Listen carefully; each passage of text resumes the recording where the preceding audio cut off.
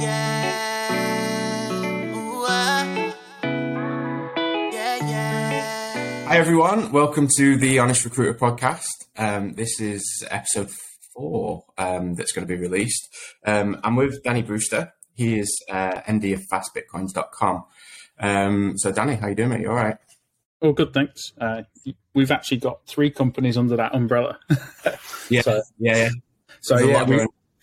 We got FastBitcoins, Freehold as well, which is freehold.capital, and we've just launched, or we're launching 21.money as well. So that's a small project, I hear. Yeah, small is a understatement. Solving our own problems, but I'm pretty sure we'll get into it. Yeah, absolutely. So what led you into where you are now, sort of the Bitcoin? I'm scared to, and I'm going to stumble on my words and call it the crypto empire, and you're going to shout at me, but the Bitcoin empire, what sort of led you into that? How far do you want to go back? So I'm happy to go right the way back because we used to work together. I can go back to being 12, 13, getting my first job in a car wash, getting kicked out of school and suspended accidentally on purpose so I could go to work and earn some money. I was a bit of a terror at school. So yeah, we can go. Happy to go right back. Yeah, good thanks for that. Yeah, so I watched your first solo episode and enjoyed your journey. So just to do a quick rip of my background. I was started working at like 12, 13 in a car wash up until I was like 15, 16. Bit of a terror at school. Always found school really easy. So I was extremely disruptive because if I read something, understand it, and know it, I can retain that information, which is a bit of a blessing for me. If I enjoy the content, I'll remember it and what have you. But I was extremely disruptive to others around me, which is a massive regret now. If I could go back and change that. Unfortunately, nobody's ever changed yesterday. So can't just profusely apologize to everybody who I was a bit of a dick with and disruptive with. But yeah, so left school at 16, wanted to go on and do computer science at college and then university, but the college wouldn't take me because of my school report. And so I was hanging around with a group of people that probably weren't going to be the best fit for me. So moved away to Worksop just outside of Sheffield at 16 to work for my grandparents' workplace training company. So we did first aid training, health and safety, COSH, manual handling, and all of those, like fire training and things. They organised courses for those. But it was only a temporary stopgap whilst I searched for something else. And basically, I was in my grandparents' office, just day-to-day operations and sales. Applied randomly for a job with Abbey National and became Abbey National's youngest ever employee in Doncaster. So got my banking stripes and joined a bank at the ripe old age of 16. Worked there for a couple of years, and then my mother became ill, so I moved back to Lincolnshire to be closer to her, and joined HSBC, who are the greatest money launderers of all time. So they literally hold the record, I think, for the largest money laundering fine ever. So I always like pointing that fact out to their executives whenever I'm in the same room and they're trying to shit talk Bitcoin.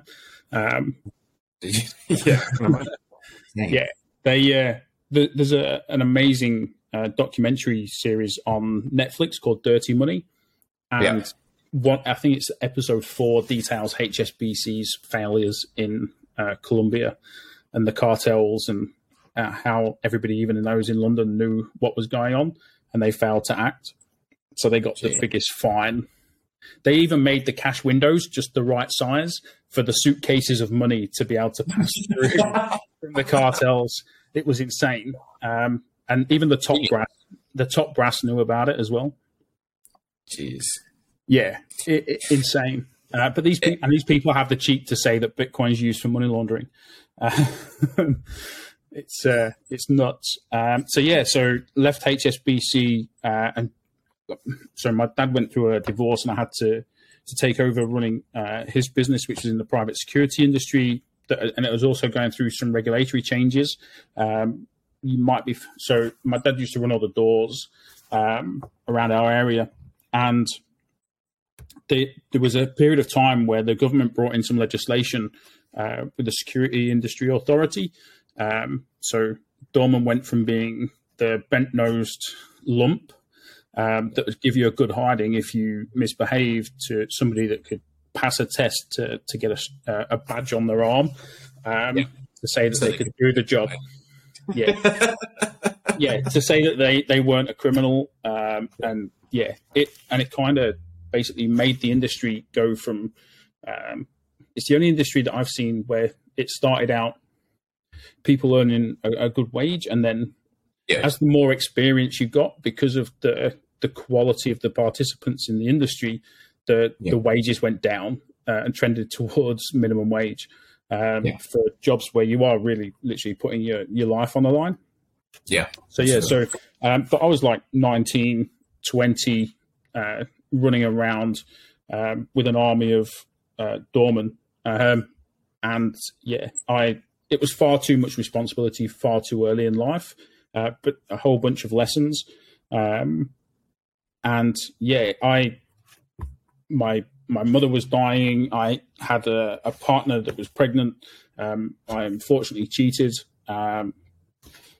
Huge mess in life. Had my daughter moved back to Worksop in Sheffield to basically rebuild my life and to be a part of my daughter's life because I had separated from my partner. And that then what did I do? I spent a little bit of time self-employed, driving a van, doing deliveries just so I could have every weekend off to spend it with my daughter. That started like becoming like really not very healthy way to live. So kind of like stopped doing that, started trading a bit more and investing like savings, and just basically took the money that I'd spent and made doing that and started investing it. And then I don't know how, but I ended up at I think I would have contacted a recruitment agency or maybe applied directly, got an interview with Virgin Media and started working at Virgin Media in the sales and retentions team, which is where we work together briefly. But I quickly, it was easy and it wasn't very challenging. And I literally left there. I can't even remember why. It was that long ago. And it was a short period in my life.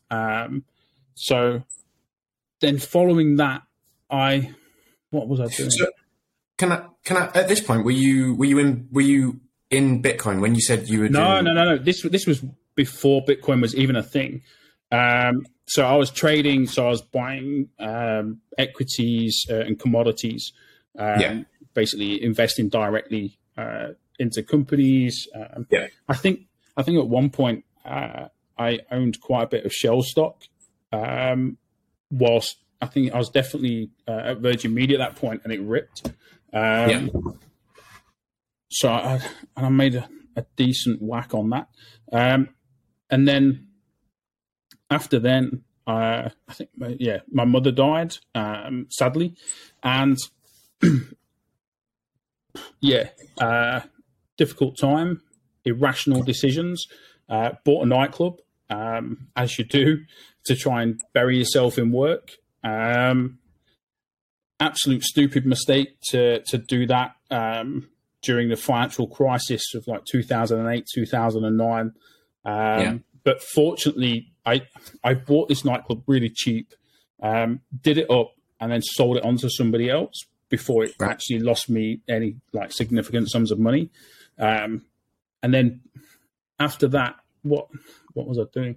I went back to work for my dad's company for a while, and then also around that time, I invested into my grandparents' company to help them prepare that for sale.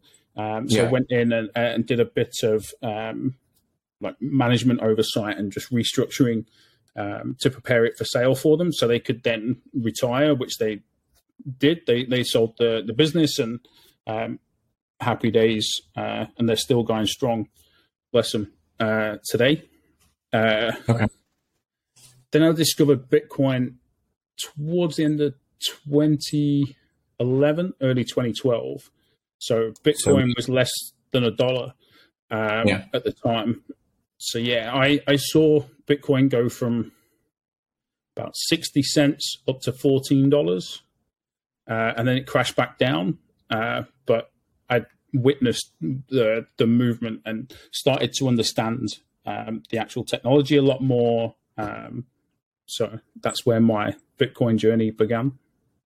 So Bitcoin, I mean, I'm not, I don't understand the background and the ins and outs of Bitcoin. I watch it move regularly just because I've got a vested interest.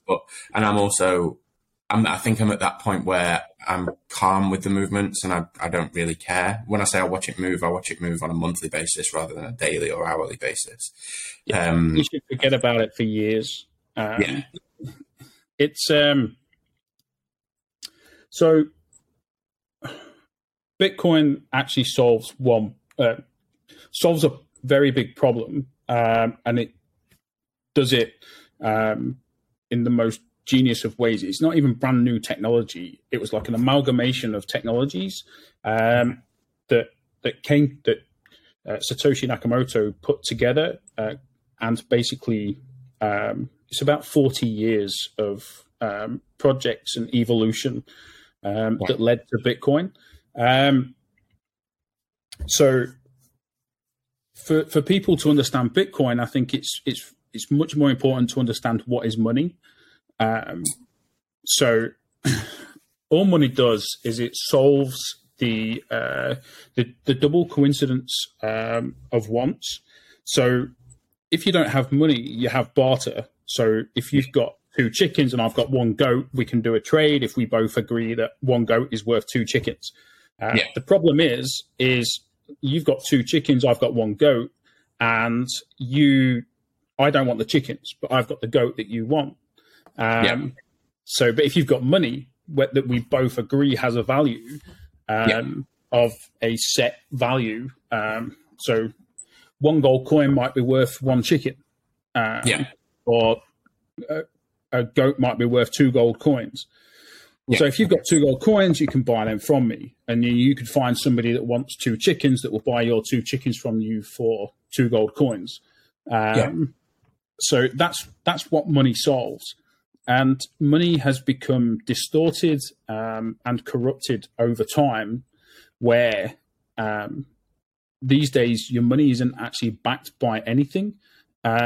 It's just fiat currency. It's got value because the government says it has value, and everybody else agrees that value exists. So what Bitcoin does is Bitcoin has this set of rules that can't be changed, or they can be changed, but it's just extremely difficult. You have to get everybody else to agree to change the rules of the network for the change to take effect. Whereas your government-issued currency is subject to the whims of 3 or 4 people. The banks actually create the most money in the system. When they create loans, they create money out of thin air, and they lend that money into the economy. So you have this Cantillon effect where the people closest to the supply of money, they can buy assets and commodities in the market before that new money has been impacted the pricing. So if you borrow early and cheap from the central bank, the rest of the economy doesn't know that money exists, so it hasn't impacted the pricing, because the amount of goods and services in an economy is what is produced, but the amount of money is variable. So the price changing is the best way to describe it is if you think about your parents, the first house that they bought, probably 14 grand, 15,000. Nowadays, that same house is 250,000, if not more.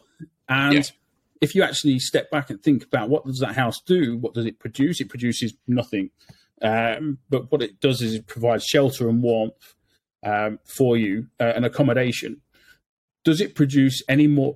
Does it provide any more accommodation, any more shelter than what it did when it was first bought? So the actual value of that house, outside of supply and demand, it's the money that's changed in value, the measuring stick. So, and that's only because they've created more money in the system. So that's inflation, and inflation is a silent tax, and it's taxation without representation, because it's subject to the whims of people that aren't elected into power, and they can create more of it, as we've seen over the last couple of years, and then they blame everything else for inflation. It's funnily enough, we're going through this period of inflation now, and who could have seen it coming when they've created so much money in the system, whilst people have not actually been producing anything else in the economy. So everything from used car prices to energy prices, and everything is being like food. Production's gone down, but the amount of money sloshing around in the system because they was offering. And that's because of the loans. the flood of money to help through COVID. So, but they said everybody go stay at home, produce nothing, or produce less. So there's more money, less goods and services. So inflation, they say, is at 10-11%. I can probably assure you it's much higher if that's what they're saying it is. So what Bitcoin does is Bitcoin has a monetary policy that was set from the very beginning that is very difficult to change. And I'm not going to agree to create more Bitcoin in the system because it will devalue what I have already. And the same for every other holder. So it'd be against my own interests to change those rules and create more Bitcoin in the system. When Bitcoin, so that basically means that Bitcoin is the fixed unit, the fixed measuring stick for value, whereas everything else is variable against it.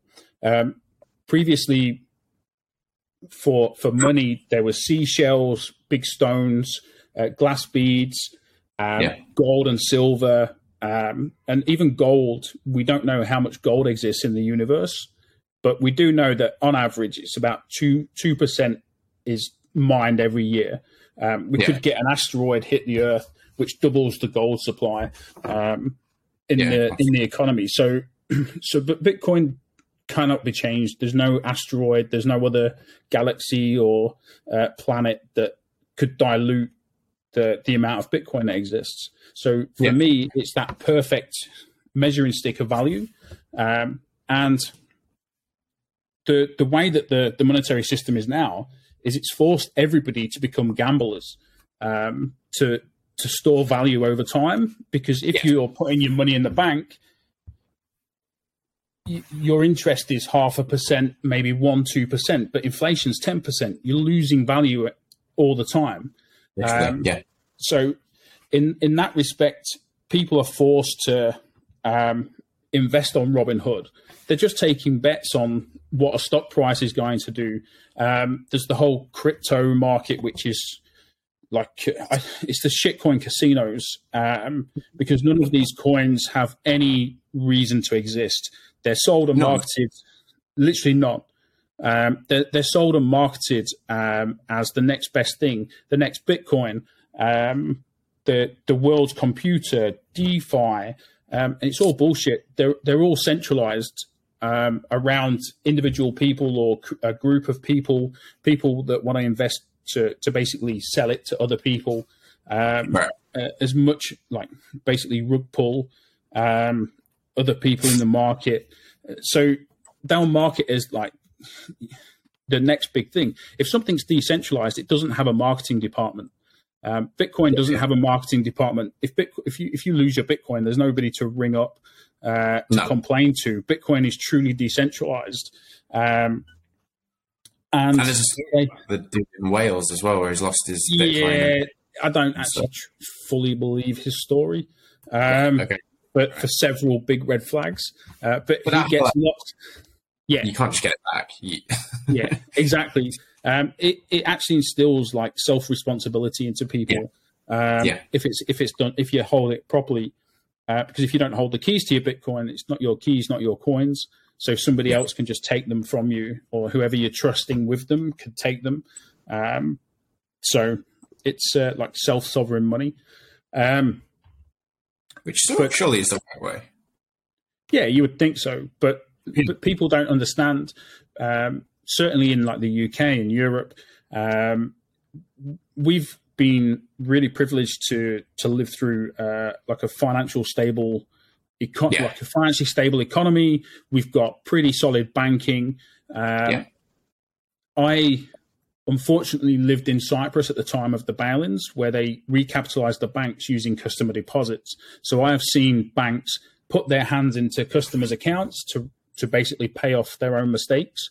And people don't actually realize that when you deposit money into the bank, you're actually giving the money to the bank. You just become a creditor. So if they go bankrupt, you're not actually entitled to anything. They have the the FSCS, the Financial Services Compensation Scheme. But if the bank actually goes bust, they just create more money to pay those people out, which is basically taxing everybody else and also the deposit holder to pay for that. It's it's the fixed. We need to fix the money. We can fix a lot of the world's problems. We can't fix all of the world's problems, but a lot of them, and the incentives. If the incentives are different, then we can fix a lot of the problems. For example, there's a lot of noise around the amount of energy that Bitcoin consumes from mining. But consuming energy isn't a bad thing. You could argue that the more advanced a society is, the more energy it will consume. So on one hand, they're saying to everybody, stop driving petrol, diesel cars, go and buy electric cars. That's an awful lot of energy usage that is going to be transferred into electrical energy usage and demand.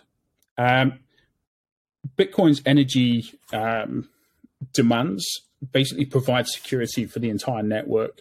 And the whole argument against Bitcoin and the environment, they say, it's using all this energy. Most of the energy that Bitcoin uses is from like stranded, unused waste electricity, because it's the cheapest electricity. If you've got a hydro dam in Canada that's providing power to 5,000 people, but that dam is producing 50 megawatts of power, enough to provide power to 200,000 people. You can't just pipe that electricity into one of the big cities. Electricity doesn't travel very well over a long distance.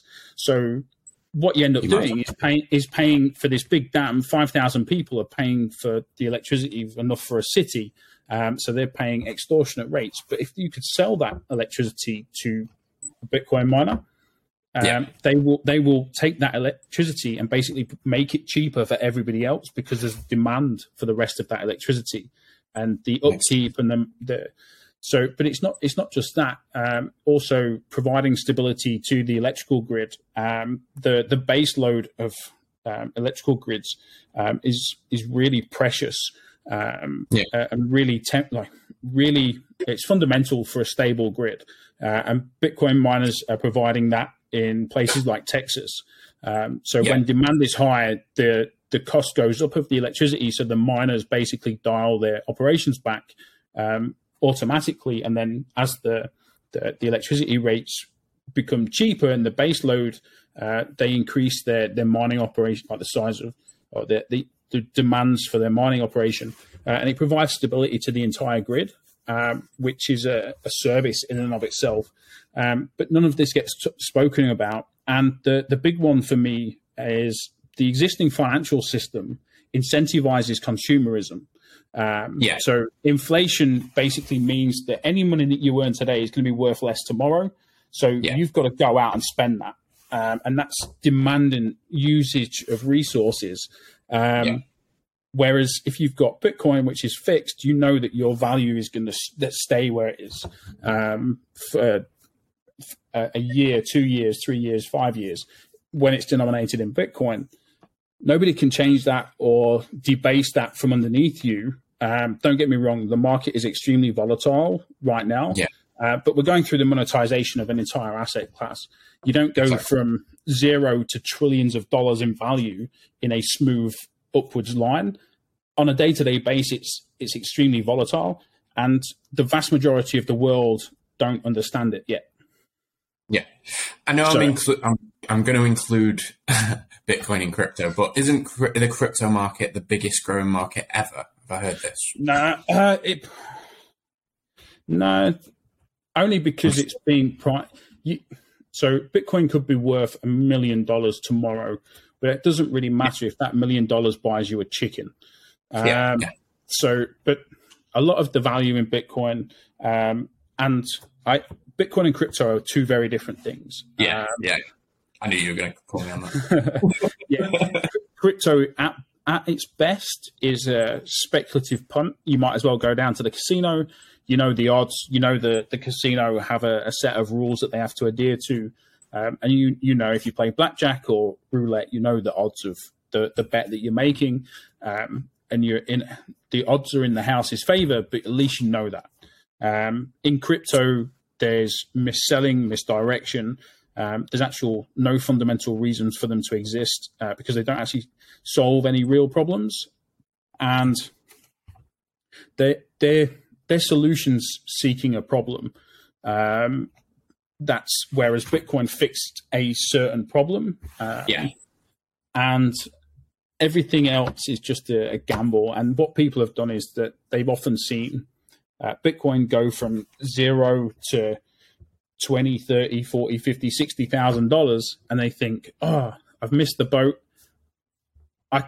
I'm smart enough, I can go and create this, and then basically we can create the next one, the next best thing.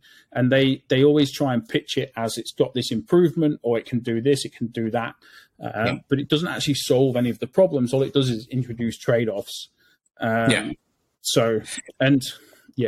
Even the best technologies don't always win in the market.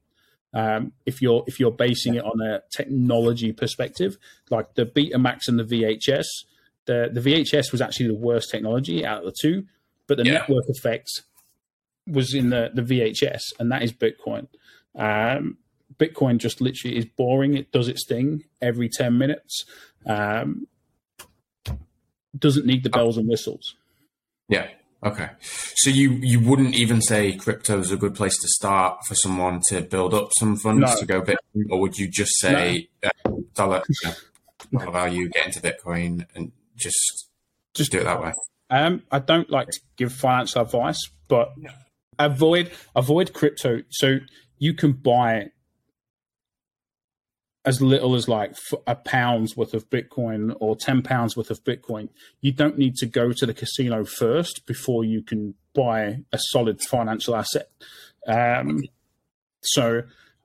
wouldn't go, let's go gamble on crypto so I can buy some Bitcoin without fully understanding why it is you want Bitcoin. Like I say, if you want to make a bet, go put a bet on the football. Or go to the casino. Don't play the crazy games of trying to time a market, or think that somebody's giving you inside information on the next big thing. There is no such thing as a free lunch. Okay. So it's if you're buying Bitcoin as an asset, just buy it, and then remain productive in the rest of your life, and just accumulate Bitcoin over time. If you're a baker, go and make bread, sell it, buy some Bitcoin, store your value there if that's what you want to do. You don't need to be a gambler. Okay. So were you all in on Bitcoin? I don't mean all in as in all your money, but I mean all in emotionally, I guess, and mentally on Bitcoin as soon as you found out what it does and the ins and outs? No. It took a while. So there's like several pillars of Bitcoin. So you've got the economic side. So you've got to understand economics, monetary history. You need to understand like monetary history to see where Bitcoin fits. Distributed systems. So Bitcoin's is a truly decentralized network. Everything else is pretty decentralized in name only. So the development process, the way in which the network is spread out across the different, like pretty much every country runs at least a Bitcoin node, which is like a copy of the ledger. So you'd need to destroy every single one of those to destroy Bitcoin. The monetary base is well distributed. So you've got and then you've got the peer-to-peer networking, which is an IT problem. And if you was familiar with file sharing and the path that took over the late 90s and the early 2000s, we went from websites where you could download songs all the way through like Napster, Kazaa, and then peer-to-peer like file sharing, and you had like LimeWire, and then like torrents and everything. That was a pathway to censorship resistance. So then you've got applied cryptography. So that's public-private key cryptography. You need to understand. Then there's open source software protocols as well, and the way that the code is developed and the protocol is developed, reviewed, and everything. So you kind of need to have an understanding of all of those to truly get it. I feel like I've got a good enough grasp across all of those now, and I've been in Bitcoin in 10, nearly 11 years. There are still people that absolutely know more than me. Every day is still a school day, whether that's in economics or monetary history, on the computer science side of things as well. So, and then there's also like behavioral, like psychology, there's game theory to understand, which is kind of scary. But if you can get the basic premise and understand why Bitcoin exists, the market is showing you over a long enough period of time that it actually does what it says on the tin. It's not so it's not like a flash in the pan. There's a website called CoinMarketCap, and it's got like 20,000 cryptocurrencies listed on there. The number one has always been Bitcoin, and the top 10. If you take a snapshot from 2014 when these first started becoming a thing, to 2015, 16, 17, 18, 19, 20, 21, 22, the top 10 has always been changing. But the only one that has actually stayed at the top is Bitcoin, because it's the only one that actually has any value. It's, there is literally no value in crypto whatsoever. I'm not going to ask you any more about crypto, I promise. No. That's the way I've been answering these questions for a decade. And to be fair, the business has grown so much, and there's just it happens in cycles as well. It's extremely cyclical, like roughly every 4 years. It goes up. Everybody thinks they're a genius. Everybody can make money in a bull market. They can. They really can.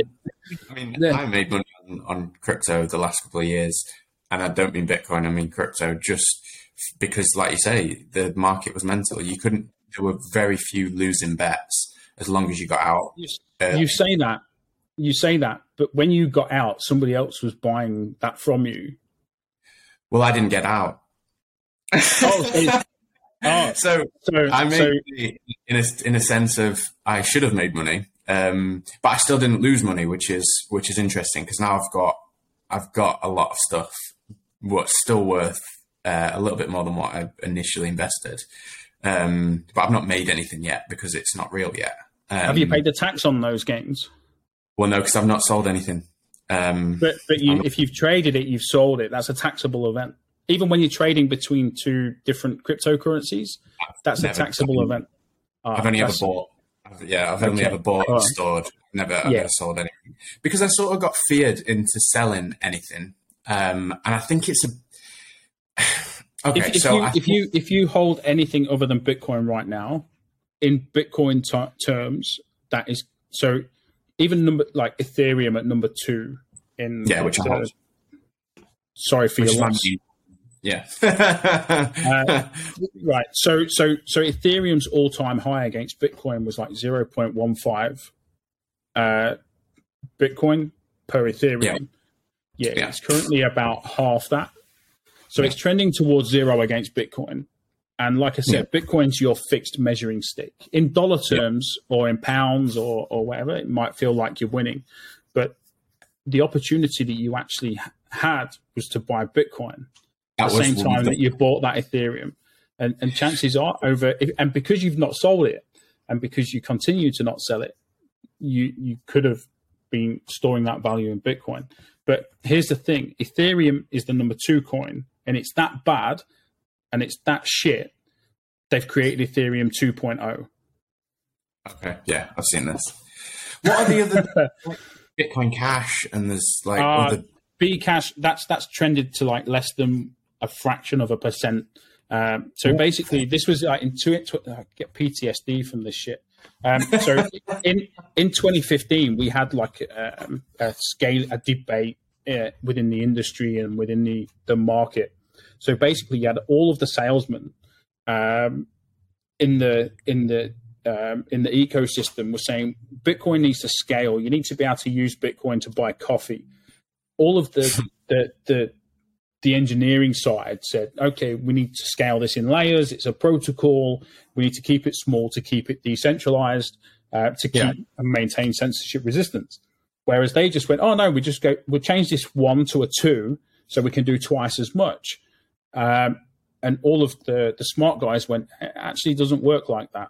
And then all of the salespeople basically said, okay, we'll pay somebody to code these changes and the market can decide. So they created, because Bitcoin's open source, they created a fork. They actually changed some of the rules. And this is the whole thing. You can try and change the rules and you can try and influence other people to change the rules with you. And they basically created a fork. So they became Bitcoin Cash, which is what they called it. They should have called it Bcash, but they took that as an insult because they wanted to keep the Bitcoin name. But everybody else and the market has shown us over time that Bcash was a pointless, stupid thing to do. And they all went off that way and lost a lot of money. And Bitcoin remained Bitcoin. They didn't change the 1 to a 2. It stayed as a 1. And it's improved slowly. And the market has returned the correct decision, in my opinion. Listen to the engineers when you're talking about engineering problems, not salesmen. And it's now worth 0.001, less than 0.005% of Bitcoin. It's that's the whole Bcash stuff. They're just basically they took Bitcoin, tried to change the rules, and the world, like the rest of the world, disagreed with them. Again, trending towards zero. And don't get me wrong, there's been times when you could have bought Bcash and made pounds or dollars. Of course. But if you're actually looking to store value over time, you should have just kept Bitcoin. Yeah. Okay. Interesting. These are called tuition fees. And you're paying yours right now whilst holding Ethereum. Well, that's sort of the thing. I mean, I've never traded. and literally crypto was my first dabble in trading. And it literally was a dabble. You ever been to the casino? You must have been to the casino at Sheffield. Yeah. Yeah, you've been in crypto before, mate. Just different label. Well, you sometimes win at the casino occasionally. Yeah, you do. Right, and to be fair, you can win in crypto.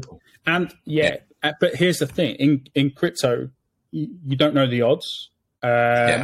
You're up against. So I can literally on this computer right here go and create a fork of Bitcoin. Go and create Bitcoin 7.6, and create and basically assign units of Bitcoin 7.6 to myself. And I can go and pay Binance $2 million, and they will list my Bitcoin 7.6 on there, where people can then trade it, and I can sell to people. That's free money. As soon as they've paid, once they've got their 2 million, happy days. Everybody that I'm selling to is just providing me with free money. And 70% of all Ethereum was created at the very beginning and given to the insiders. So it's the same with Ripple and XRP or whatever that piece of shit is called. Literally all of them are like that. The only time when there was like this genesis moment was when Bitcoin was created. Okay.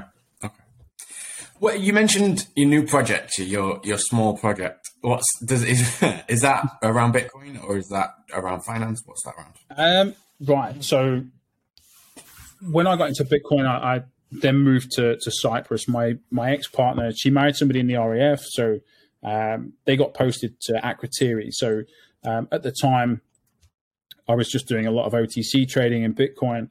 It was very early, so I said, okay, I'll move to Cyprus to maintain a relationship. I don't want to not give my daughter the opportunity to live in and around a different type of society, different culture.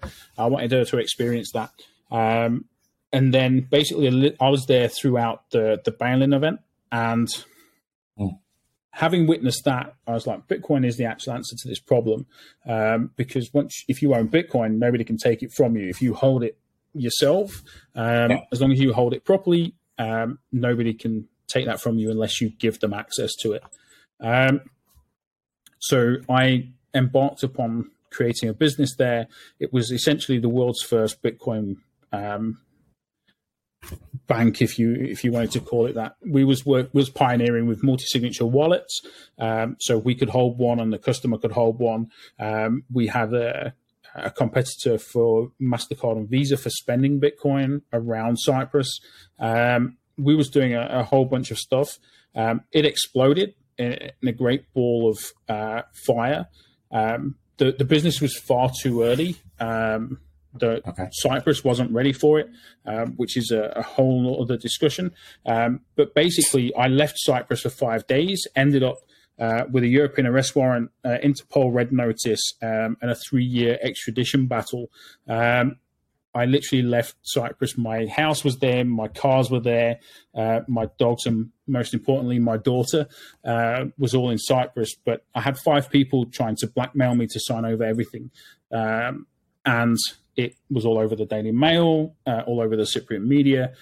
When this all went crazy, they dropped it all in the end because all of the accusations were like patently false. And they, with their tail between their legs, sent over 2 investigators from the Economics Crimes Unit in Cyprus over to London to interview me at the embassy. I had a 5-hour interview where I wasn't allowed lawyers to be present or any legal representation. But I did it because I could then prove that if they tried to extradite me in the future, that they wouldn't give me a fair case or a fair trial.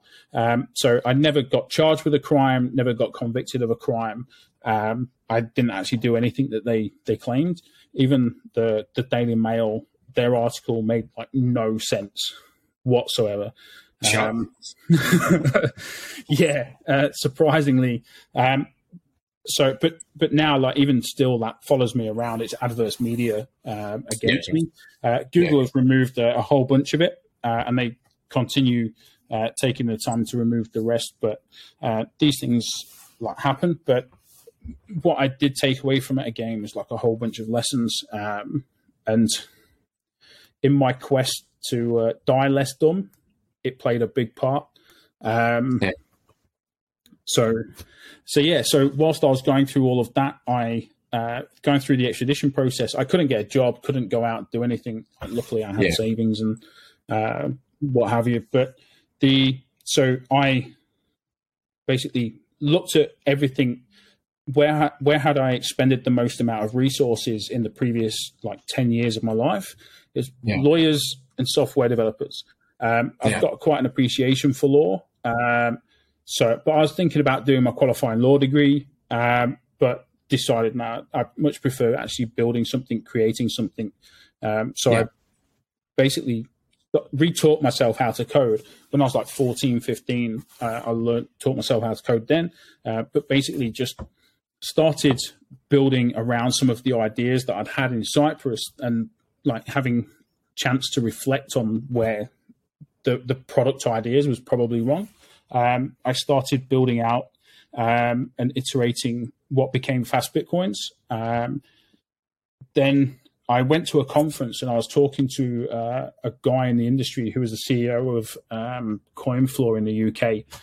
They've recently sold up and wrapped up, and he's now sitting on the board of an investment fund for Jack Dorsey and Jay-Z. Two phone calls removed from Jay-Z now. So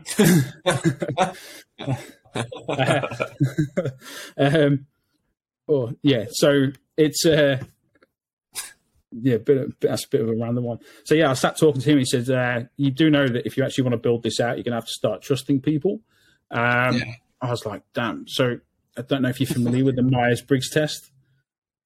No, go on. The 16 personalities. So I'd always tested as ENTJ, which is like a commander. Yeah. But during all of the stuff that was going on with Cyprus and the extradition and everything, I started testing as an INTJ. So I became much more introverted and much less trusting of others. So I basically just shut everybody out. And when he said that, so I went away and I spoke to two guys who were the two of the biggest backers of the business in Cyprus. I spoke to them, and they was like, "Yeah, we're on board. If you actually want to build this business out." And one of them is now my CTO. It was a bit of a journey, and the company is called AAO Holdings, which stands for against all odds, because I do not know how we're still standing, or how I'm still standing, still fighting every day to build the businesses. So we had FastBitcoins. We started operating in the UK, the European Union, Canada, Brazil, Australia. We're registered with the US now as a money service business in the US, so we can go to market in the US whenever we're ready. So that was a bit of a journey. So FastBitcoins is very geared towards the retail market. Every man and woman on the street. We want to create 1 billion Bitcoiners around the world. So that's the small guys. Tight limits. It's Bitcoin only. We don't want people buying shit. I point blank refuse to add any other crypto to the platform, because the people don't need to be gambling. So we want people to use Bitcoin as a savings technology. I think that's the best way for them to use it. And then we've got, so during the bull markets and things, what you see is a lot of institutions and institutional level players start looking at Bitcoin and crypto, unfortunately. So there's a lot of juniors in these institutions that they learn from sales materials. So they're learning crypto and DeFi and all of that garbage. And what is positioned as as educational material is quite often marketing material. So these people, they go into their bosses and they go, look, I can be the guy, I can be the girl that knows crypto for our business, our institution. And it's just extremely dangerous because a little bit of information or a little bit of knowledge can be quite a dangerous thing on the Dunning-Kruger curve. And they think they know everything. So what we've done with Freehold is taken a step back. We provide educational material, brokerage solutions, and also custody solutions for these larger institutions. So we can do up to like 200 million a day in volume for them if they want to take a position in Bitcoin. Yeah. But what we do is so this is how most of the calls go. We get a team facing us or in a seminar or in an event. And we spend the first 30 minutes knocking back every bit of information that they think they know and all of their preconceived ideas. And then we start building them up with actual knowledge and understanding of the foundational pillars of like what Bitcoin is, why it exists, and how it does it. And then we go backwards and forwards for a few hours on questions and answers to actually develop a real solid understanding. So it's, like I say, the vast majority of the world does not understand it. Even if you think Bitcoin and crypto are the same things, then you clearly don't understand it. So Freehold is geared at these larger institutions for education, brokerage, and custody solutions. And then the last one is 21, which is the small project. Small one, So I moved my family and the businesses to the Isle of Man a year ago in April. So the Isle of Man, between Ireland and the UK, just north of Liverpool. The single best thing that I've ever done is move here. There was a 9-year-old girl stabbed in Boston, where I'm from, or where we moved from, the other week. Yeah, absolutely horrendous. Just before we moved, there was a 13-year-old boy that stabbed another 13-year-old boy and tried to cut his head off, killed him. Those two kids went to one of my daughter's schools. Absolute, yeah. And then like during all the lockdowns and everything, the Isle of Man basically stopped everybody from coming in, but everything stayed pretty much open on the inside. So that to me was like common sense. There's certainly tax benefits for being here. As a Bitcoiner, there's no capital gains tax or anything like that.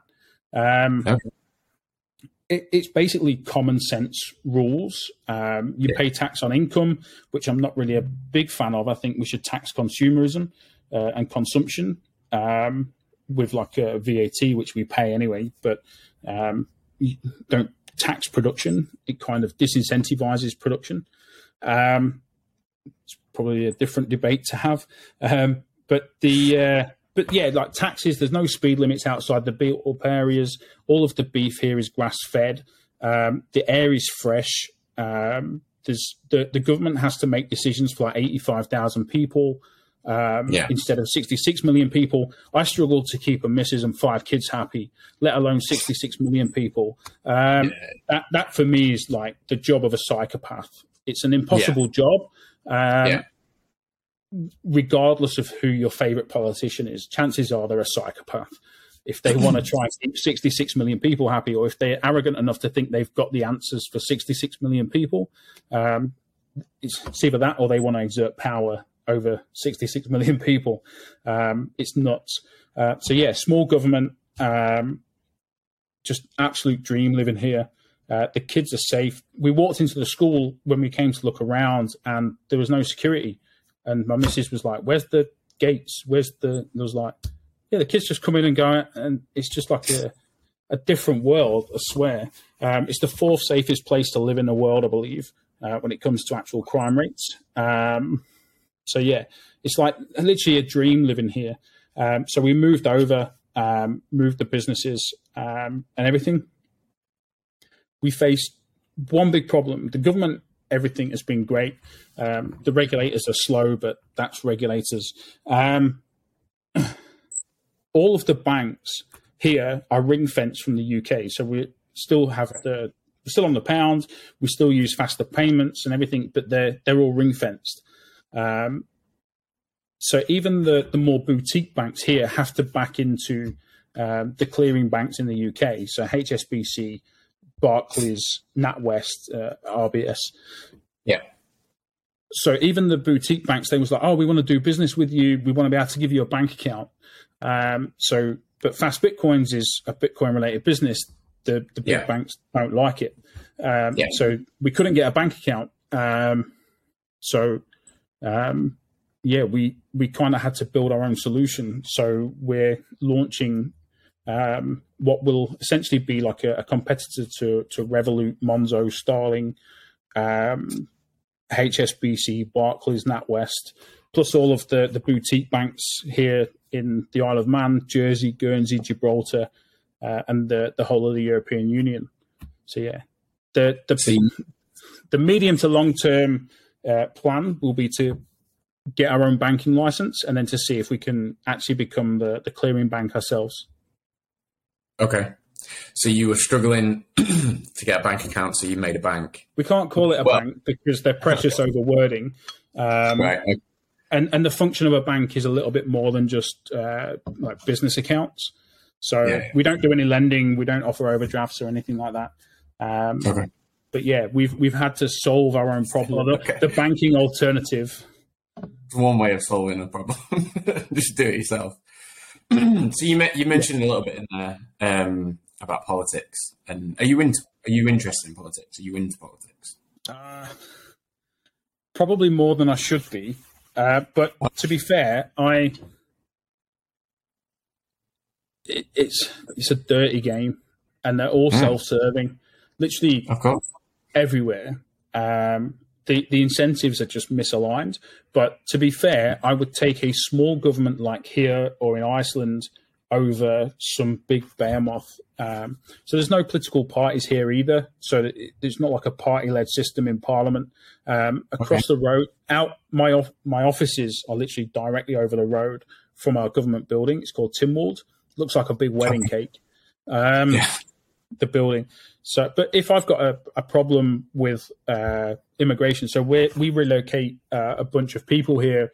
So we've grown. We went from 2 people on the island about 13 months ago to about 53 in the space of like 13 months.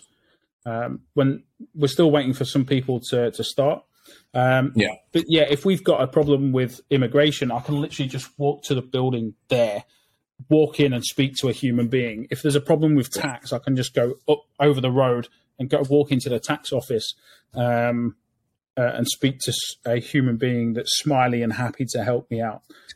Reputation matters here. So politics and government here is very different than over in the UK. Yeah, for sure. Are you allowed to talk about stuff over there? So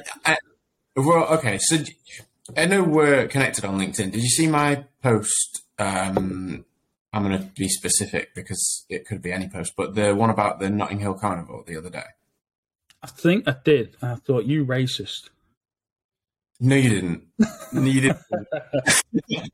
So I highlighted some stats. It's basically all I did, and said these are the stats, effectively. And I didn't get called a racist. I was told the post was racist, which it wasn't intended to be. And I've asked a lot of people, and they've all said there's no way that post is racist. When did we get to a point where we can't discuss things politically? And I think so for me, I grew up in Sheffield. Always lived in Sheffield. And you'd never guess with that accent. Sheffield is left wing. It always has been. Same as Liverpool, to be fair. Yeah, absolutely. Yeah.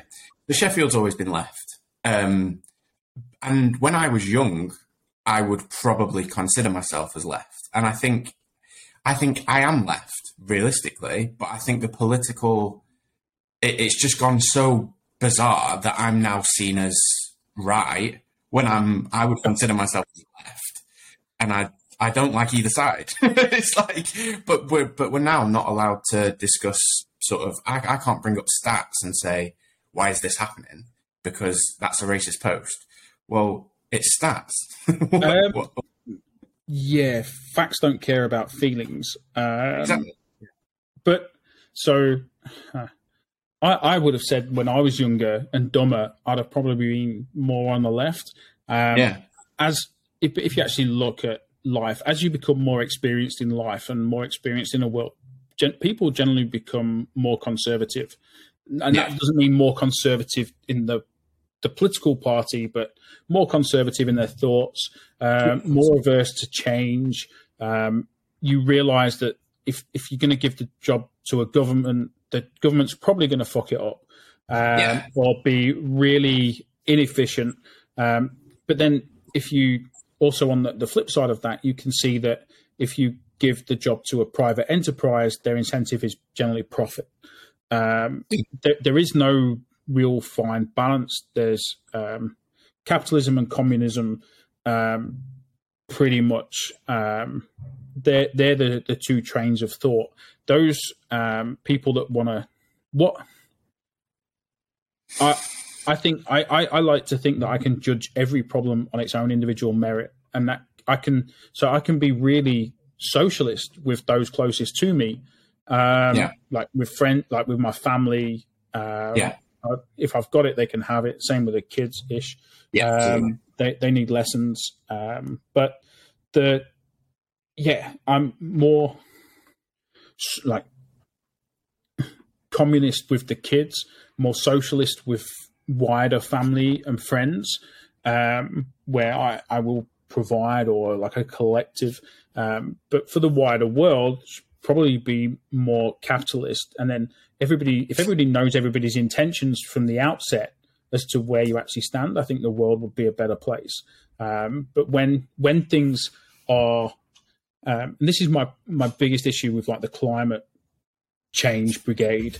One, I think they're always shouting, "You're bad, buy my solution," and that I can't stand, because for me that isn't being honest.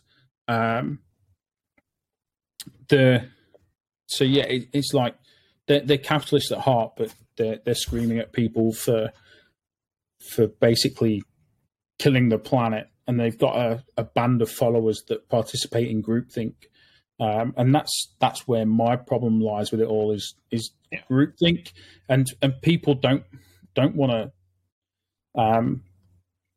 like stand out from their social crowd and their social group, and we saw this with like the Black Lives Matter stuff, all of the climate activism and things. There's just basically it's groupthink that's taken over, and young people really, and social media has exasperated that, like really exaggerated it as like for the kids. I've had like really difficult conversations with some of our kids, and they're like, the world is so bad, it's this, it's that. And it's like, hang on, have you actually sat and watched like the full video? Have you got the complete context? Are you just being shown a snippet? It's like that clown, Andrew Tate. For me, he is literally the polar opposite of the feminazi movement, where all men are bad, all men are rapists, every man wants to rape every woman, like men aren't needed. He's literally if you've got a group of impressionable young men that are going through adolescence, and they've got testosterone pumping through their bodies, they literally just want to fuck and fight, biologically. Then if you're telling them that they're all bad and trying to suppress natural behaviors, they're naturally going to gravitate towards an idiot with a really extreme message on the other end of the spectrum, and that's where he's come to like prominence, because he's talking to all of this group of young men that are really impressionable, and they're looking for their belonging in the world. Yeah.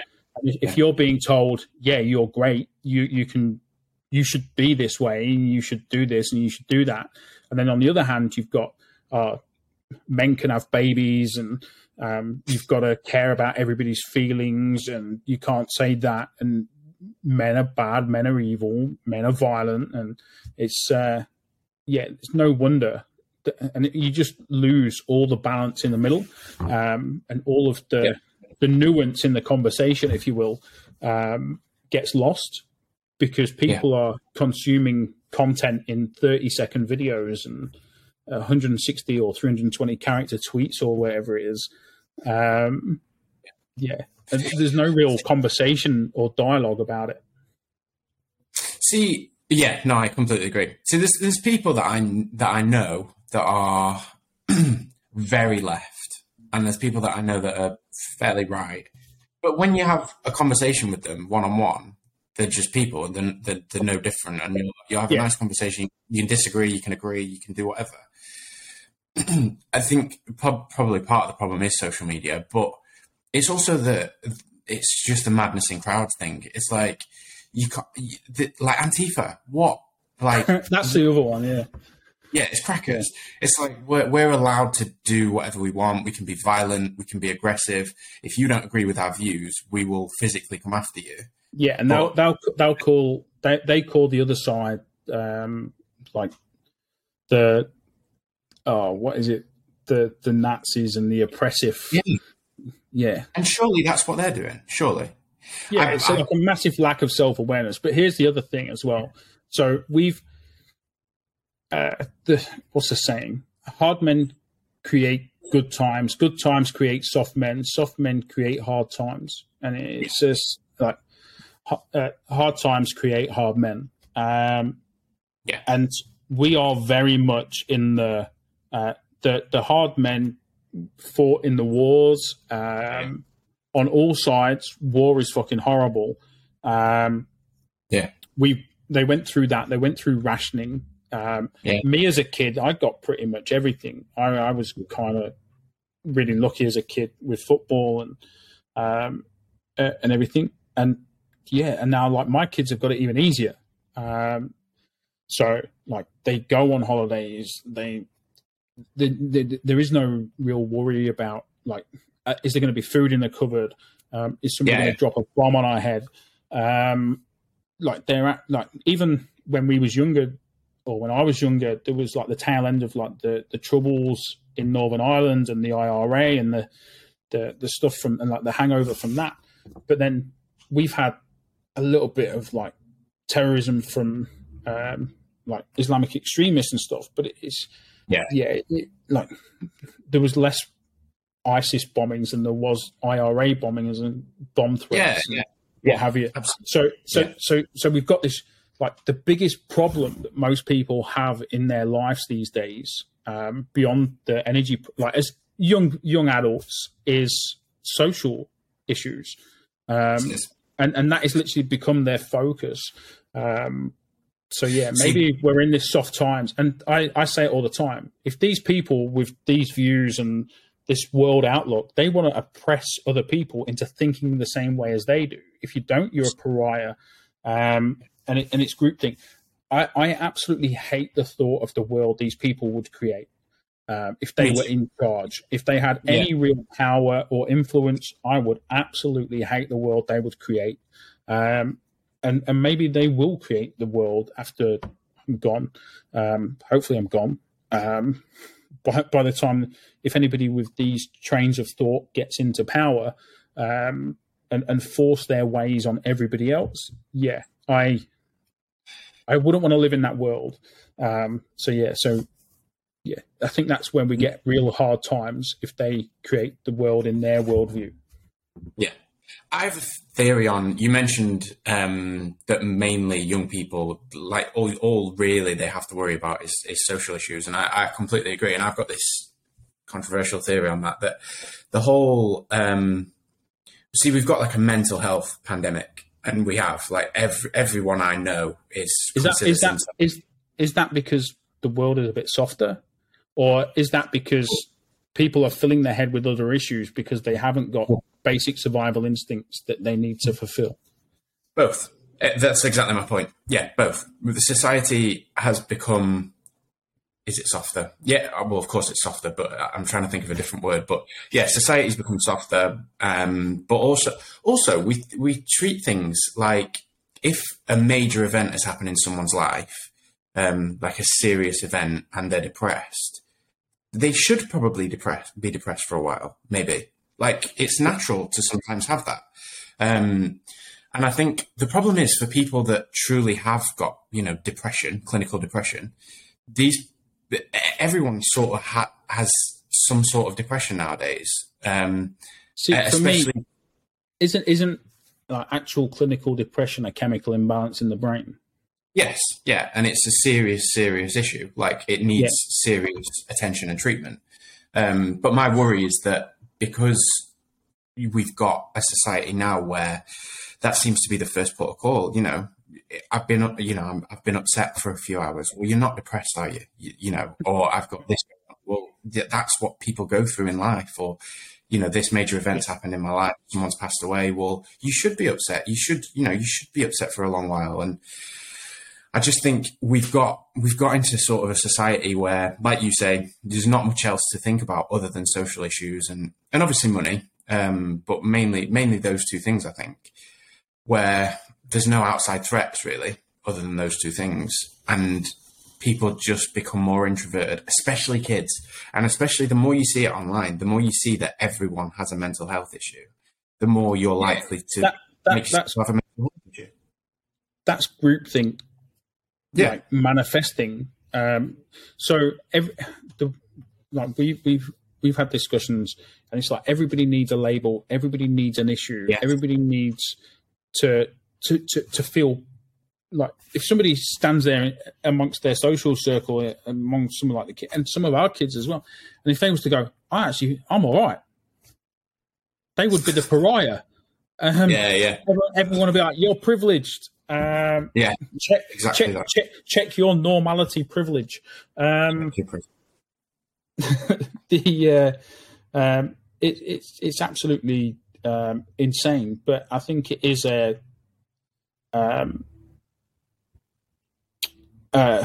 basically an outcome of everybody having it rather easy, including those of my and our generations. Absolutely.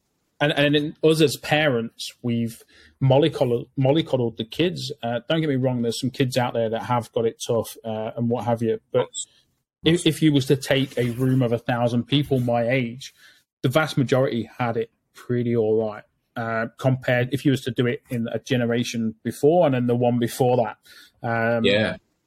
I think it would be pretty evident that who actually had it tough. And like over here, the kids go out, they socialize, they're on the bus, they can go 30 miles in one direction or 6 miles either left or right. So if they get lost, we're a phone call away, we're 20 minutes, we can get them. If they're on they get the bus.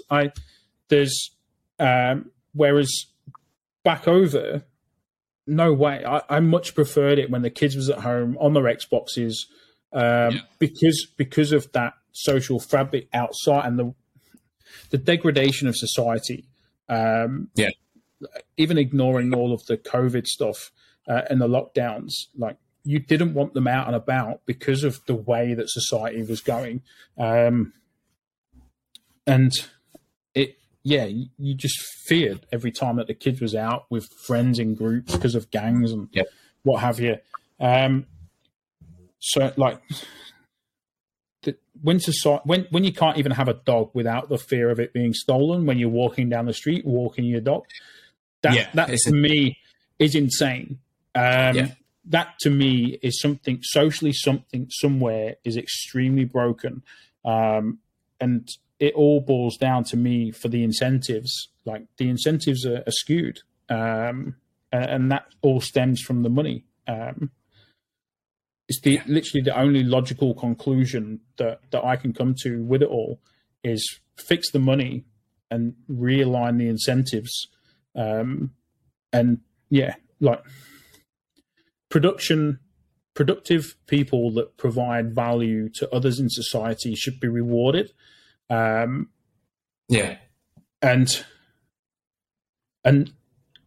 that alone would help alleviate, like, just getting back to that basic principle of like economics of value creation would solve an awful lot of problems. Whereas like it's much easier where like in gangs and you can go robbing somebody's dog, and I see where the demand came from during the lockdowns and stuff for dogs and puppies and everything. I got a puppy just before the lockdowns, and the worst thing that actually happened was the attachment that because I work from home anyway, she literally grew up laid across my legs, so she's massively attached, which is like not good for the dog.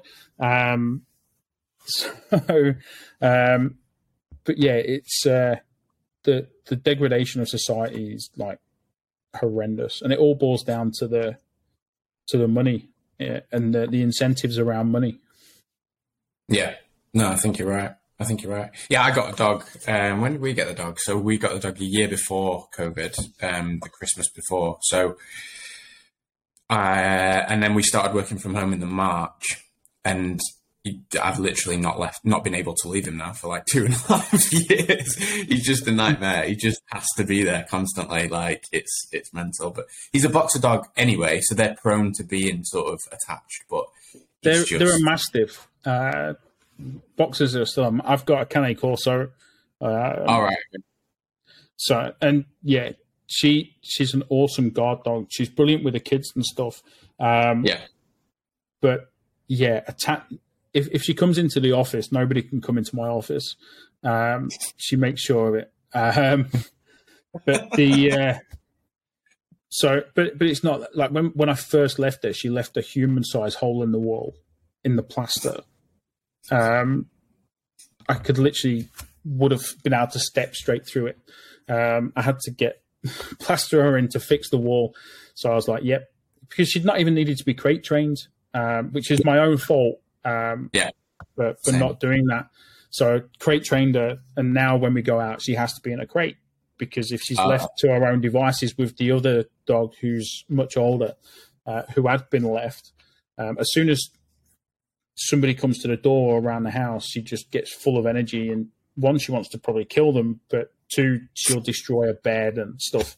So I don't want 60 kilos of muscle and teeth running around picking the sofa up and throwing it around because somebody's walked past the house. So now she's crate trained, and she's fine. But yeah, that attachment issue was nuts. It's crazy how attaching they can be. It is mad. It's crazy. Dogs are awesome. I've got 2 cats as well. So we literally moved over to the Isle of Man. We got the 5 kids between myself and my partner. 2 dogs, 2 cats, and we've got a gerbil, a hamster as well. So I live in a madhouse. I come to work for a rest. I literally had to build a bank being alternative. Just a new project just to get out of the house.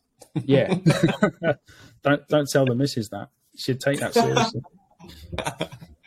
So we've been on for like an hour and 20, an hour and a half, something like that. Okay, so I always end sort of every podcast with the same question. It's the only like scripted bit that I have.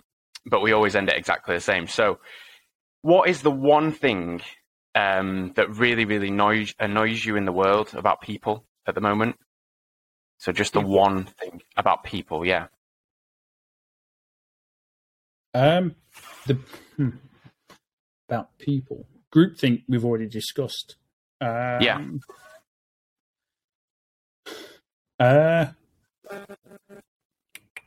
Liverpool early form this season is poor.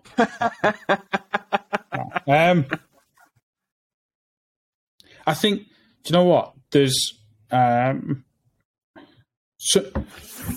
something that I really struggle with is a lack of work ethic, or people with a lack of work ethic. I literally can do 100 hours a week happily. Yeah. I probably need an extra 50 to get shit done.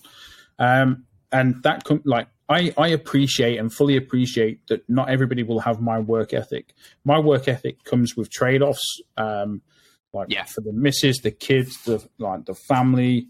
I literally have to work because of what I'm doing and what I'm building and the legacy that I want to leave behind in the world.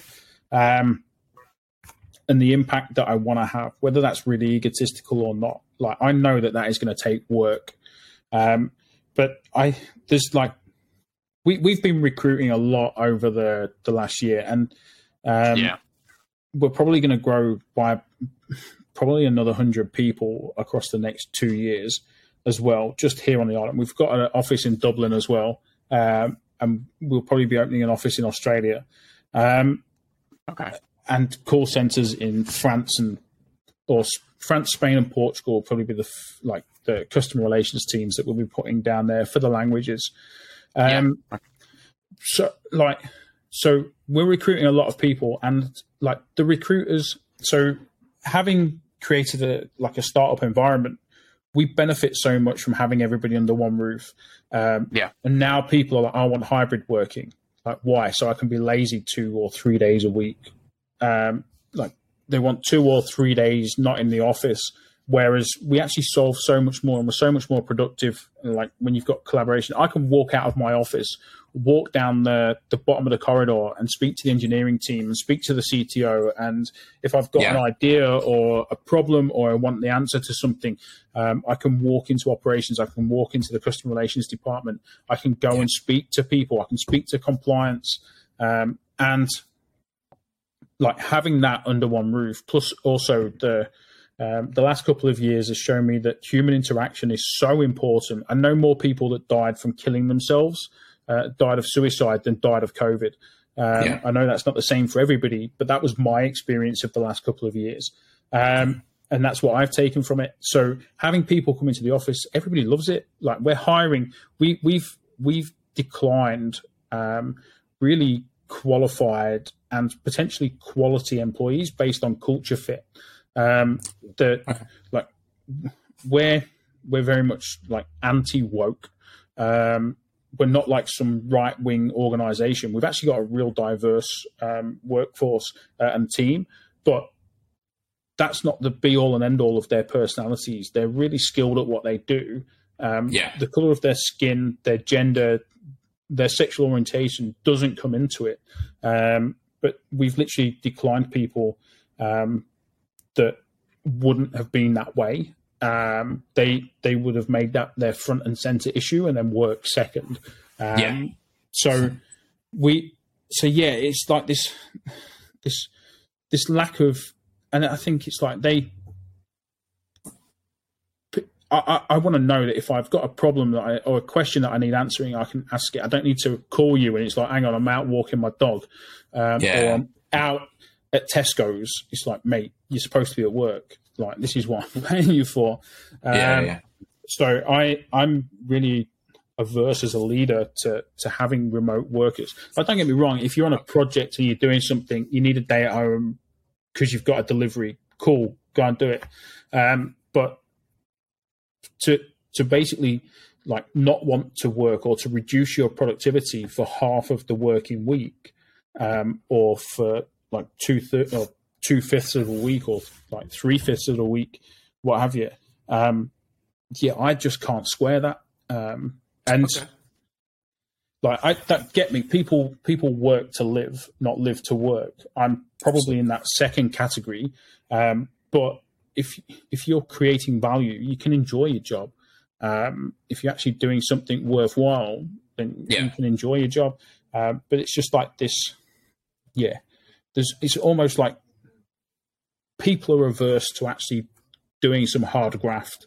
And again, it's probably a consequence of, like I say, why would you want to work? This is me going through the mental roller coaster of trying to keep two opposing ideas in my head at the same time. It's like, why would you want to work if you've, if the work that you're doing today is being rewarded, but it's going to be worth less tomorrow, unless you go out and consume instantly? Like, why would you want to do that? The people here, we're trying to build a solution and build around the technology that solves that problem. And we pay rather well as well. We want the right people. I want them to be happy. I want them to have part of the business and the align the incentives to attract the best people and the people that are capable of doing their jobs. But yeah, the one thing that winds me up is probably a lack of work ethic. Okay. I get that. I completely get that. Let me give you, so I think it's, okay. So we work remote. So my team, I recruit remote consultants. We work, or we all work from home, but well, we all start from home. If we want to build a branch in a certain area, we do that. We set up an office, and we have a team in that area, but it works, I think, differently in different sectors. Recruitment is certainly something where you absolutely don't need an office. And you can literally work from home and be as good, if not better, than if you had an office. Equally, you have to be the right sort of person to be able to do that. So I know there's trade-offs all the way down. So you might find the perfect candidate but they need to be managed. And the way we work doesn't allow for that. It can allow for that, but it generally doesn't. We generally say, look, we're going to hire remote workers to work across the UK in whatever area. They're going to have expertise in their sector, and it doesn't really matter where they work. But I can see the other side as well, which is that some industries, not just industries, some businesses, I know some recruitment businesses that need people in offices, and that works for them really well. So I think it's really tough to sort of put it into a box in terms of industries, but and in terms of businesses. But I think things can work on either side, but it also does really piss me off when people don't have work ethic. It really gets to me. And I don't expect anyone to have the same drive as I do for my business. If I recruit someone, I don't expect Oats Recruitment then to become their life like it is mine. But equally, I expect their work to become part of them to be really committed with what they're doing at that time. If they want to move on in 2-3 years or whatever, that's fine. But I think the way I've always treated my jobs in the past is been to sort of do my best while I'm there and then try to go home and forget about it. That's the way I've always treated it. And as you know, as you move into ownership and stuff, you can't go home and forget about it. But that's the price we pay. That's fine. Building a startup or building any business is like chewing glass and staring into the abyss. I think Elon Musk put it that way, and the chewing glass never stops. No. So it is like building a business. And another thing that pisses me off with people is people that hate on business owners, me too. or they hate on people that are successful. Me too. Really annoys me. But because they literally, somebody was complaining about the Steam Packet on Facebook of all places. So the Steam Packet company operate the ferries that go between the Isle of Man and Heysham and Liverpool, and also Belfast and Dublin. And somebody was complaining that the prices had gone up, which the price of fuel had gone up. So they put the fuel surcharge up. And literally, the only response that I could muster was, so if you're going to complain about the prices and you think that they're scalping everybody for profit, go buy a ferry, go spend 25 grand on diesel each crossing, and you outcompete them. Go and do it. Like, I will literally lend you the money to buy a boat if you can outcompete them. and you can come to me with a genuine plan that you can do it cheaper and more effectively, more efficiently, go and win in that market. Yeah. But not everybody is made for building a business. Business is hard. I've seen some of the crazy stuff. It seems to always be pointed at Elon Musk at the minute, but around, people just hate the fact that he's successful. And I think we've got more and more like that as a society. I look at someone like Elon Musk and think, surely I know not everyone's going to reach that level. And in fact, hardly anyone's going to reach that level of wealth or success.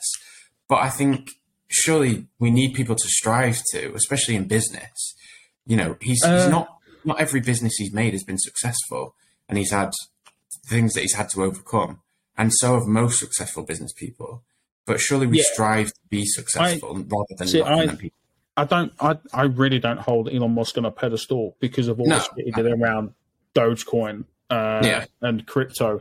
And also, like, Tesla makes money based on government subsidies, which is misaligned incentives. What he's done with SpaceX is like remarkable.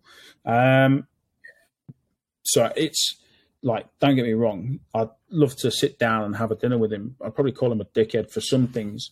And I'd be happy to say that to his face. But and probably not many people have said that to him over the last decade and a half or two. So when people hold him like up as being like the smartest person in the room, like, you can't be the smartest person in the room all of the time. Like, the world just isn't that way. But Elon Musk aside, there's definitely people averse to others being successful, which is more, I feel more of like, Elon Musk doesn't care if I think he's a knobhead or not. He ain't got a clue who I am. And that's the way that everybody should operate in life. Too many critics, not enough credentials. Bit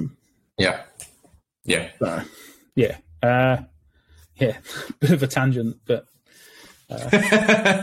end up talking about Elon Musk. No, I think, like I say, I just think it's definitely a UK thing. I don't know if it's a worldwide thing, but that sort of trying to knock people down when they're doing well, or trying, people shouldn't get above their level, and that sort of thing. It really, I respect anybody that can get up in the morning and like make an honest day's, do an honest day's, and provide value to the world. And intelligence is extremely subjective. Common sense isn't very common though. These are, I think the older I get, the more humble I get, and the more appreciative of others and their contributions and their wants and needs, and understanding that they don't align with mine. But if you want me to pay you at the end of every month, you best be providing some value for that. Yeah, absolutely. Let's leave on that note. I sound like a terrible person to work for. Should we just clip that one sentence? What do you mean you don't care about my mental health? See, that's how it's going to be twisted. Yeah. Regularly. Deep fakes are next. Oh, mate, that's coming. The proper deep fakes are coming. Right. So just a quick tangent. We do video KYC, so we talk face to face to every customer when they come through the onboarding process. Again, it's that trying to steer away from like that sterile, non-human interaction environment. Like, talking to people is good. It helps us in a whole bunch of stuff, from like anti-money laundering.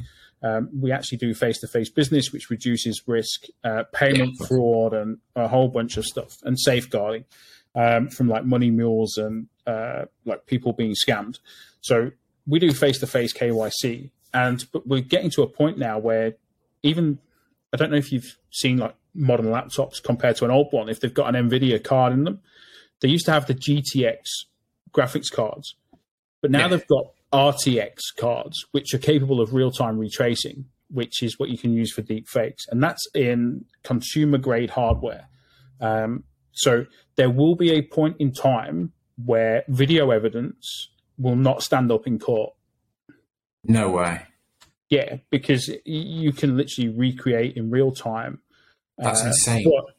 But this is where the technology goes wrong now. So it's all like face on, and you can tell. That's going to get better. But cool. If you turn your head to the side, they can't do that yet very well. You can tell. Eventually, yeah. So you'll be Hillary Clinton, not Hillary Clinton, George, what's his name? Bill Clinton will be able to stand up in court and go, no, that girl did not have her head between my legs. It's fake. Even though it is on video. In a court of law, like we will get there eventually. So that's insane. I don't know if that's worrying or not. I guess we're still some time away. And to be fair, the criminals will use it first. As always. Yeah, the criminals or the government will use it first. So it'll be taxation is theft.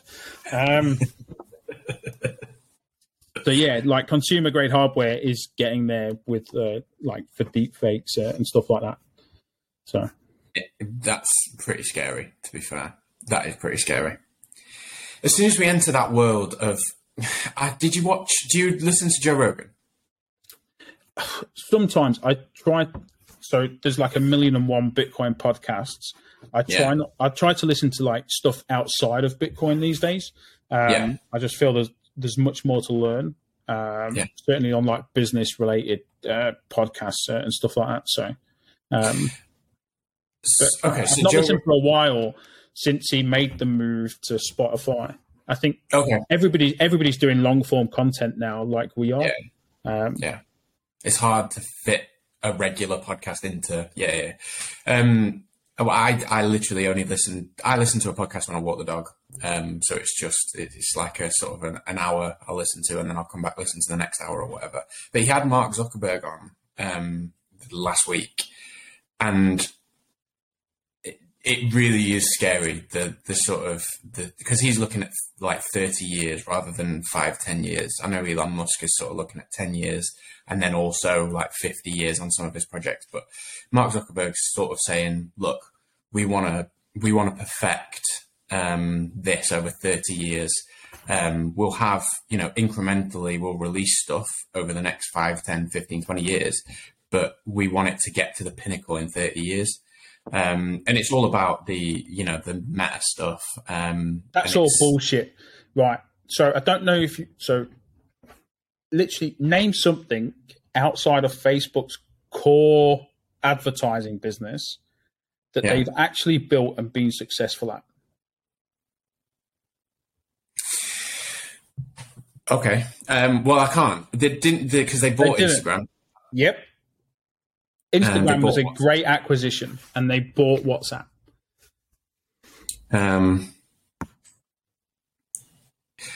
Okay, but that's sort of the point. That's so yeah. Anything he said about what he's building outside. Surely someone's going to do that. Right. So if there was a space for the metaverse, did you ever play Second Life? No. It's the metaverse, mate. About 10 years earlier, they've just improved the Second Life. Like, do you want to sit inside with some VR goggles on, or do you want to go and meet your mate in the pub? Well, no, I agree. Right. It's bullshit, and it's this whole crypto sales. But if it becomes sort of so we've got kids now that don't go out and play football; they'd rather play FIFA. Surely that's going to continue in a sense of if we have a metaverse that feels even fairly realistic. But it'll never feel. It's all in your eyes, and it's all visual and audio. It's like there's so many senses that aren't being stimulated. Yeah, they've tried 4D cinemas and stuff. Yeah. Like nothing will ever take away that. You can't devolve humans to to lose real senses and like You don't artificial think? stimuli. No, no.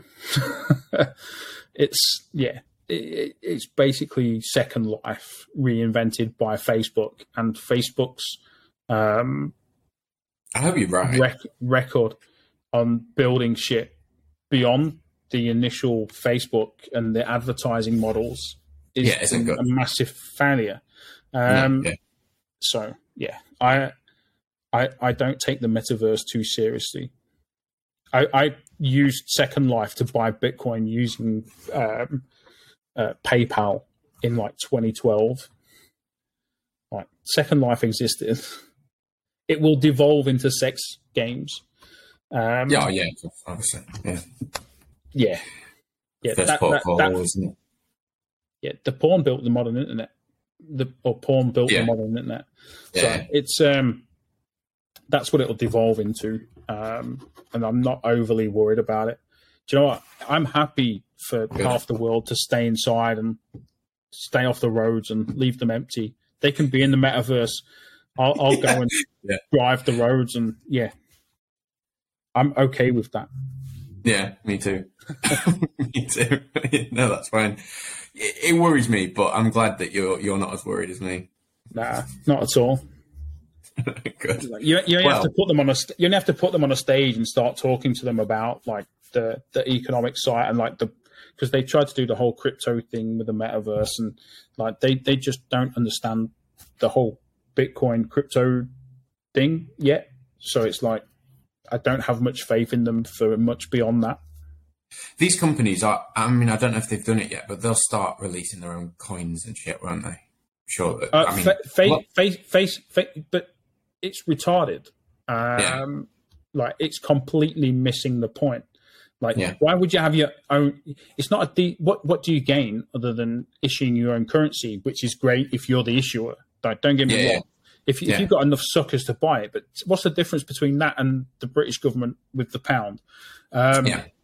But this time you've just got a private enterprise issuing this private currency. It's centralized. It's completely different to Bitcoin. It can be shut down because the Facebook tried to do it with I forgot what they was trying to have like a basket of international currencies backed by this digital. It's garbage. You've had football teams doing it as well. It's retarded. Honestly, it's the most stupid, pointless. They're unregistered securities. That's all they are at best. They don't hold no economic value, and they're centralized pieces of shit. I've never bought any of those. I'm just saying I've seen them. You're an Arsenal fan? Yes, mate. Top of the league. It's your year. It's definitely not, but top four will do. I just want to get back to Champions League football. I'm not even. Someone asked me yesterday who would play in the Europa League, and I'm like, I care about the Europa League. I really don't. I don't know that's not a good way of looking at it, but I really don't. If you win the Europa League, you get in the Champions League. Yeah, but that's the thing. I just want to get the Champions League. Whatever way we do it, I'd rather do it via the league. I remember when Arsenal used to be happy with winning in the league or winning a cup. We still got a good record in the FA Cup. We might win the FA Cup again. Still got a good record in that. But I don't know. I think City have just moved the game so far. And Liverpool, obviously, as well. I know they've had a slow start, but it's not going to last. We got about 200 people out, a central midfield. It's not a long-term thing. But I mean, Tottenham, they've, as much as I hate Tottenham, they've got a really good manager.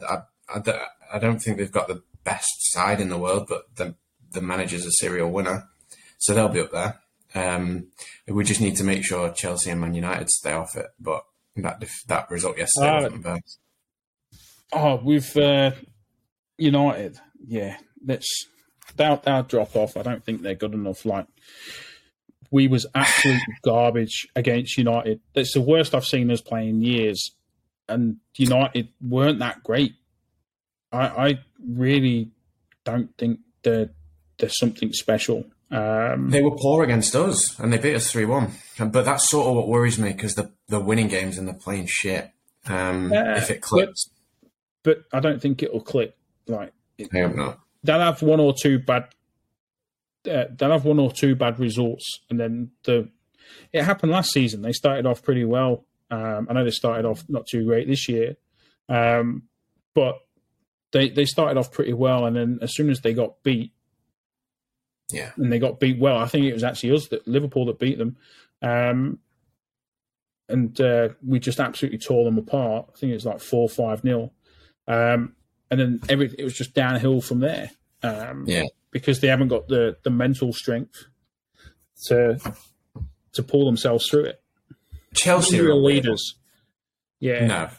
Chelsea are weird because they've spent a lot of money. Isn't it the record in one window that they've spent or something for the Premier League? Apparently. To be honest with you, I literally watch football to relieve stress. It's 2 hours or 4 hours a week in this office where nothing else matters. I watch the game. I can feel my cortisol levels because I internalize a lot of stress. My cortisol levels drop after watching a football game because it's real monkey brain behavior. I'm. Is that even if you get beat? Oh, if I get beat, yeah. To be fair, I can put the result out of my head. I can deal with the emotional roller coaster of a game, even if we get beat. Apart from the United game when we lost, I was absolutely fuming, laid in bed. It was on a Monday night at like 10 o'clock. I was laid in bed and I was just raging. I was like, that is shit. And I've not felt like that for a long time, where a game has affected my mood outside of like the 2.5 hours. But yeah, that one. So yeah, I use football as a stress relief, and my CTO is like really smart guy, really intelligent, real big, like deep thinker. I was like, mate, you have to understand that I have to watch the game. Do not interrupt me while the game's on because I'll probably turn into a raging psychopath. Or you might think somebody's possessed me during the game, but it's for my own good. For everyone's good. I don't like expressing stress into others or onto others. If they can't solve the problem, like it's not their issue. It's my issue to deal with. So yeah, I monkey brain for 2 hours or 4 hours a week when the Champions League's on or whatever. Keeps me level. Yeah. No, fair enough. I get that. I don't tend to carry results into sort of my day-to-day life, if you know what I mean. It tends to be put aside. What I hate is when... I used to. Yeah. I do with England. I couldn't care less about England. Oh, really? Yeah, God, no. I watch the World Cup when it's on, but I'd rather watch decent football at a World Cup. I don't know. Maybe it's because of the Liverpool connection, like the Scouse, not English. Yeah. Even though I love Scouse. Honestly, there's so many pictures of me from the last tournament just crying. Out in pubs. Honestly, seriously, just crying all the time. Did you cry after the final? Of course I cried. I was crying from the 3rd minute, I think. I was crying all the way through. I can't. It's the only time I cry. Literally the only time I cry. There's something wrong with me. I'm sure there's something hidden. But but literally, so if you remember, so it wasn't this tournament just gone, it was the one before, when we beat Colombia, was it, on penalties? The first penalty shootout they'd won in about 2 decades. Mate, I was a joke. I didn't stop crying for about 3 days. Really? And I'd be driving to work, and my little boy's obsessed with the song 3 Lions. He is now, but I'd be driving to work and 3 Lions would come on, and I'd start crying again. Like, what the fuck is wrong with me? Yeah, that sounds like a real problem that you need to get sorted. But no, for me, like I've been spoiled watching Liverpool for the last few years, and we play, for the most part, entertaining, heavy metal football. Like, it's a joy to watch. Even if it doesn't, it's not gung ho, but Can be. Like, no, it's just at you. High speed, high intensity. I enjoy watching that. It's on your edge seat, on the edge of the seat. It's a joy to watch. If I was a neutral, I'd enjoy watching Liverpool play. And for different reasons, like I used to enjoy watching Barca play when Pep was there. Like that was like just mastery of the game. Watching England just bores the life out of me. But I see how they're successful and why they're successful. But as an entertaining spectacle, no. I don't think I enjoy watching it. I'm just fraught the whole time. I'm just constantly fraught. So I've got no emotional buy into it. Like, it would have been nice if they'd have won the final. Like, it would have been good for the country. It would have made the country feel good.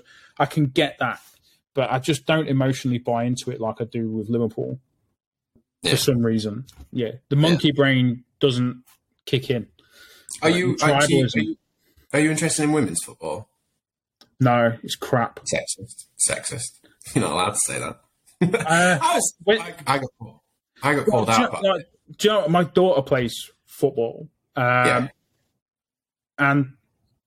like it's okay, but don't like all the cries for like equal pay for like women's footballers is just an absolute it doesn't work joke. like that. No, that's ignoring economics. Exactly, 1,000,000%. That's my whole point. And the same for like the WNBA and stuff. Yeah, exactly. So like, and the woke people won't like it, but men are stronger, faster, more physical than women, because men were the hunter gatherers, like throughout evolution, like throughout evolutionary history, like the male species has done that, so we're stronger. Like, and and it's like the argument when they say, "Oh, a nurse should earn like what a Premier League footballer is." Yeah, honestly, it's like when a nurse can stick it top bin from 35 yards in front of 1 billion people around the world, and provide that level of entertainment. Economically, she should be rewarded the same as the entertainer, but because the way that the incentives are skewed, like you couldn't pay every nurse 200 grand a week. Well, if you did, there would be like rampant inflation beyond what we're getting now. And I don't think anyone disagrees that they're doing a more important job. Sort of, absolutely. Brain surgeons, nurses, whatever. Oh, but brain surgeons aren't skin. No, true. No. But of course they're doing a more important job. But it's the it's the value, isn't it? They bring the monetary value. Yeah. It's crazy. It's like I got called out for. I didn't watch the women's. Was it the Euros or World Cup? I did. The Euros. I didn't watch the final. I was like, I could watch under 15s boys football of probably a better quality, like. Of football as a neutral supporter, like putting country affiliations aside, it was amazing what they've done for women's football and the people like the girls that they've inspired to go and play. My daughter played anyway, and I absolutely support that. But don't make me sit here and say something that isn't true. Like women's football, from a quality of the game perspective, is much poorer than even boys football. I think the world champions got beat by an under 14 boys team or under 15s boys team, the US women. Wasn't it 7-0? Something like that. Yeah. So, and I said at the time, like, what an achievement. Like, they obviously they are the best in the, was it the Euros? Or Euros, Euros. So the best in Europe. What an achievement. Like, that's great. Congratulations. Obviously, I didn't want them to lose, but like it's the whole thing of I'm not watching it. Well, you must be sexist then. What? And then the memes after as well. The memes that were like, if a bloke can't do it, just send a woman in or whatever, and all that stuff. I'm like, why are you still talking about men? Like the women have just won the Euro. Surely just enjoy it. Like, what is going on? I got so much stick for But not again, being. that goes back to that. You've got one side, and then you've like that's one extreme. Like if men can't do it, send the women in. Like the messaging from that without being outraged, like and gives space for somebody on the complete opposite end of that spectrum. And it's that whole Andrew Tate stuff. Yeah, it's it's just toxic. Absolutely. We get called toxic Bitcoiners. Do you really? Yeah, because we're maximalists. So we're toxic maximalists because we don't stand for any of the bullshit that is crypto. So we're toxic. Right. Okay. Because we won't. We call it out when we see bullshit and scams. Yeah, you see it how you believe it. Yeah. Which is how it should be. Yeah. So, Truth always wins in the end. Right, we've done a tangent, but we've been on for sort of 2 hours. So we've. I'm going to let you cut that up. Yeah, I will do, mate. Thank you for being on. And I'll keep following you and sharing your stuff on LinkedIn. And good luck with the little project. And I'm sure we'll speak soon, mate. And good luck for Liverpool as well this season. I think we'll need it. The year of transition. I just, you could put a run together, you'll be fine. But yeah, thank you for that, mate. I'll speak to you soon. Yeah. Yep. Cheers, Brent. See you, mate.